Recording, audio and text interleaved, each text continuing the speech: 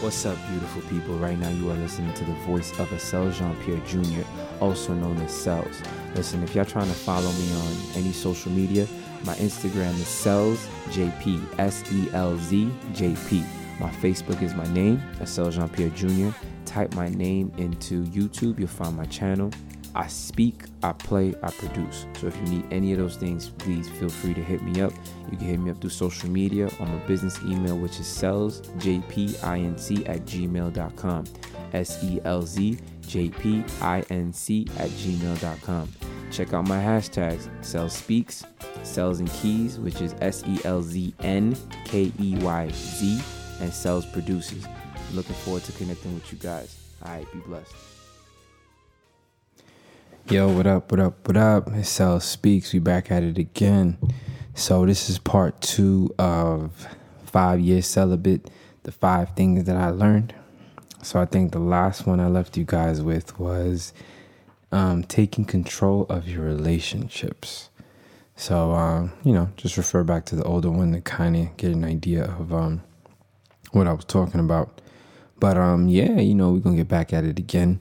And we're going to start with one that was like really important that I'm going to try to expound on a little bit more for you guys. It is don't entertain the attention. And what does that mean? I'm going to read what I wrote and then I'll explain it.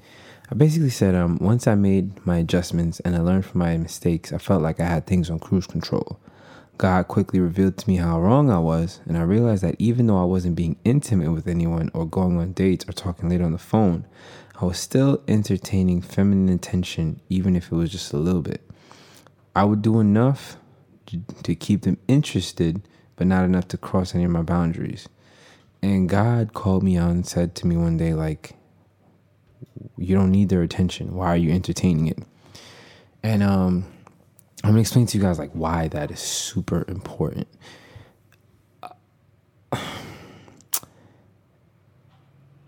This is something that the faster you can understand it, learn it, and get into control, I promise you it'll be a lot easier in your relationships. We as human beings, we like attention. We like to be recognized. We like to be validated in different ways. We appreciate that.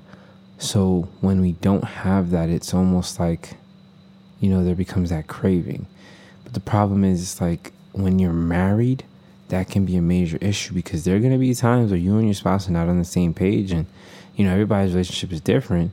But sometimes for some people, you guys can go a day or two without talking because, one party needs time to process. Now, if you don't know how to manage not receiving attention, then those are the moments that should be most dangerous, because if you're so used to always getting attention whenever you want it, now when your spouse isn't giving you that attention, you will either consciously or subconsciously look for it, and you may find it in the wrong things or the wrong someone, and that can cause issues and problems. And another thing too is, another aspect of that is like, sometimes you just gotta nip it in the bud, meaning there are people who you know that they like you and you know that they're interested, but you don't give them enough that they can take it and run with it, but you do just enough that they continue to stay interested in you, and there's that mystique, and they're constantly drawing in, and it's like they want to catch you, but then you never really allow them to catch you. That's what we call entertaining the attention, like doing enough to keep you hooked, but never enough to say, I like you, or I want to be with you. And unfortunately, there's men that do this to women for years, really. Just keep a woman kind of hanging on the edge and hoping that, all right, one day maybe he might get serious. And there's women who do the same thing to men. You string him along and, he likes you and he's doing all these things for you. And you never go past any serious boundaries, but you just do just enough to make sure you keep him hooked. And for the lifestyle that God was calling me to, he called that straight up, and he was like, you don't need that attention, so why are you entertaining it? Like, for what reason? And when that kind of hit me, I was like, oh, what can I say to that? I mean, it's God, right? What can you say to God? But, Lord, you got it. You're right. And when he called me out like that, I just said, all right, you know what? You're right. and I started making my adjustments, and I no longer like did little things, and when I say little things, I'm saying things like, for example, you never really talk to the person, but then on their birthday, you message them, and instead of just a simple generic happy birthday, you're saying things like, man, happy birthday, you crossed my mind, hope all is well, miss you, seemingly innocent, but for someone who may be interested in you or like you, for them that might be like oh wow, like maybe this might be the opportunity where our relationship could change, and he's showing a little bit more interest, and then they respond, trying to have conversation, and maybe you entertain conversation a little bit before you end it. Like that's what you call entertaining attention. Reaching out to someone that you have no intentions of marrying or moving forward with. You just bored. You just kind of just keep them along. And these are these bad habits that as men, especially as men really, but definitely women as well, because it's all of us across the board, you have to take control of that. Do not entertain the attention. It's just not worth it. And you have to learn to manage again, because when you and your spouse going at it, you can't run to everybody else looking to be heard or get the attention that you seek. Because guarantee you, the wrong people will always show up. And once the devil knows that that's your weakness and that's how he can get you to slip and, compromise your relationship, oh yeah, that's he's gonna exploit that every single time. Oh, me and my wife, we haven't been intimate in so long, and then all of a sudden now this other young lady starts, being a little bit more suggestive than usual, and trying to catch your attention and show you that she's interested, and kind of tempting you, and then because whatever strains on your relationship, you start entertaining the attention. Or maybe as a woman, you've been changing your hair and wearing different dresses and doing all of that, and your spouse just pays you no mind, like just all right, doesn't say anything, doesn't notice, and all of a sudden, that one guy at work, sometimes it's the quote unquote work husband or whatnot, he's saying, man, I love your hair, wow, you look so nice, and he's noticing all the things that your husband hasn't been. And then you entertain, oh, thank you, oh, wow, someone, oh, really, did you, oh, I wasn't sure, and you're entertaining conversation, and you're investing too much time and energy into something that you really shouldn't be playing with. So again, to the men and to the women, don't entertain the attention. You don't need it. You don't have to have it, and you're much better without it. The only attention that you need is from your spouse. That's it. And I'm talking in the romantic sense. Obviously, we have friends and et cetera, but listen, when you marry, don't even waste your time. It's unnecessary. Save yourself the trouble. That's been one of the things that saved me, because I walk my straight and narrow path as best as I can, and I'm a person who believes in to make your life easy. And I guarantee you that, you master that one, you'll be all right. And then this was the most important one for me. I learned many lessons during that time. 5 years being celibate, when I spent about 5 years sexually active, and after that about 5 years celibate until I got married. But one of the most important things that God really revealed to me in that time, and to this day I live with that, it is that we don't love people for who they are or what they do. We love them because God loves us. And so because God loves us, that's why we love people.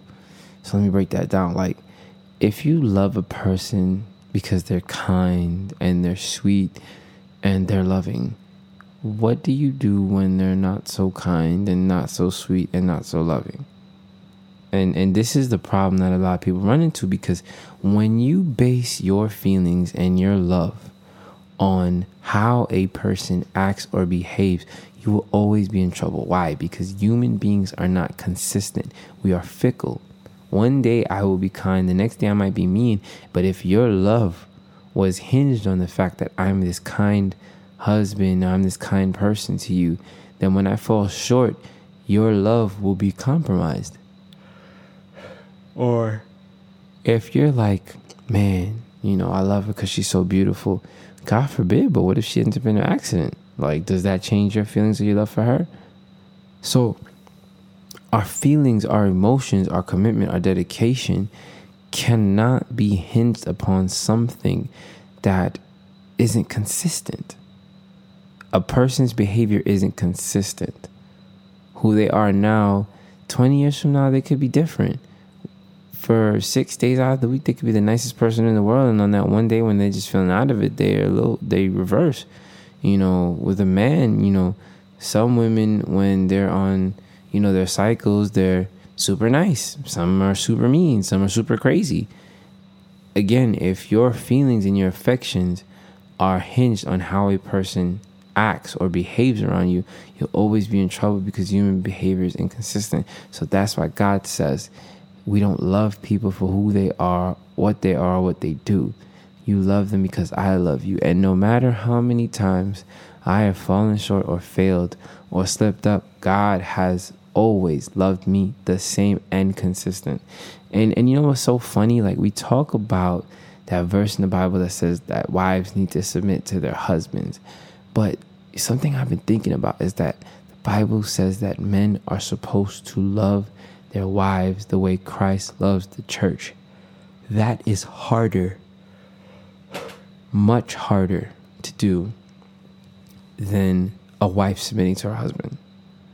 A wife submitting to her husband is a lot easier than a man having to love his wife the way Christ loves the church. Why do I say that? Because we are the church. We sin daily. We turn our backs on God all the time. We do what we want to do. We listen when we feel like it. When we're obedient when we feel like it. We fall short daily.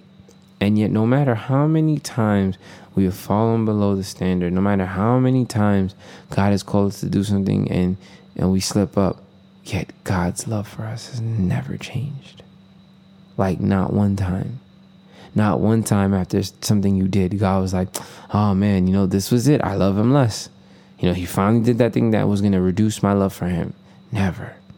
And so that's what God is calling a husband to do for his wife.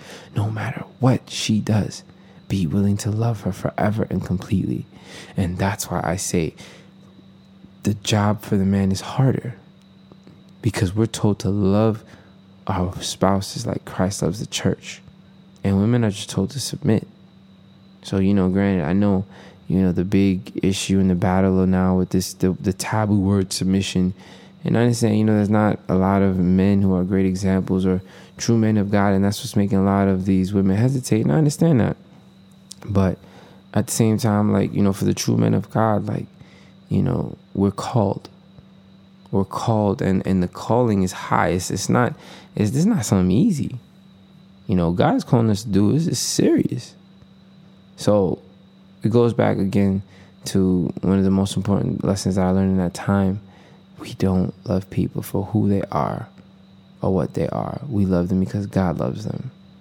We love them because God loves them. We forgive them because God forgives us. We show them grace because God constantly shows us grace.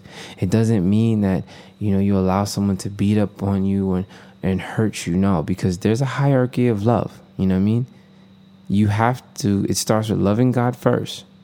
All right, when you love God first, you will understand and learn what love is. Then after loving God, you have to love yourself. So you start from loving God to loving yourself, and then you love your fellow man. Because when you can love God, you will learn exactly what love is. When you know what love is, when you love yourself.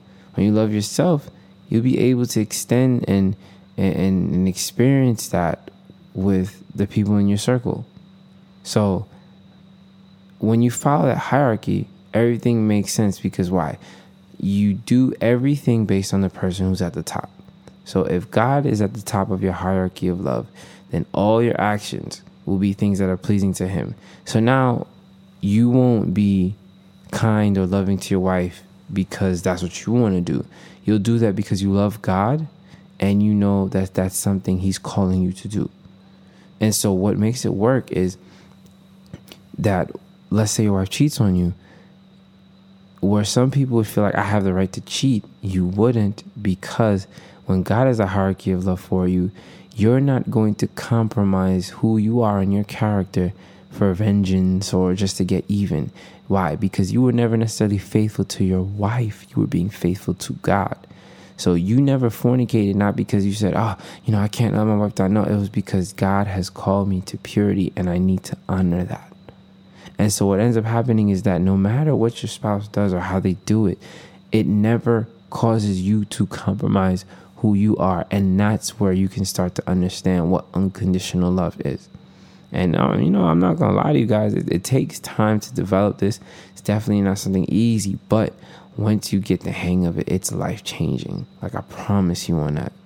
There are so many things I learned from that time that have been just such a blessing with me and my wife. So, to recap, control your environment, create an environment that allows you to move forward in the morals and understandings that you have. Understand that God's purity is so much more than you think. It's not just don't engage in relationships with other people. It's understand, your mindset, understand the content that you're consuming. Like, be mindful of all these things. It's not no careless or simple as, just don't touch her. No. How you think, how you look at the world. Like, God is calling us to so much more. Take control of your relationships. Don't let these relationships just spiral out of control. If you have to end a friendship, end a friendship. If you have to talk to someone and set boundaries, stand firm for your beliefs, your morals, and your values. Because if you don't treat them like they're important, no one else will. Don't entertain the attention. If that person is not your spouse, you don't need their attention. If your spouse is not giving you attention, you talk to them about it. You try to find reconciliation and methods that work. You pray about it and leave it in God's hands and say, Lord, listen, I'm trying to be faithful, but this is what's going on right now. And I need you to handle it because I'm keeping my end of the bargain. So again, don't entertain the attention. And last thing but not least is we do not love people for what they do or who they are. We love people because God loves us. And that's how you will be able to love the people in your life consistently. This is not just limited to spouses, family members, friends, the people that you care about. When you love them, because God loves you, doesn't matter how many times they fall short or let you down, your love was never rooted in their obedience or their behavior.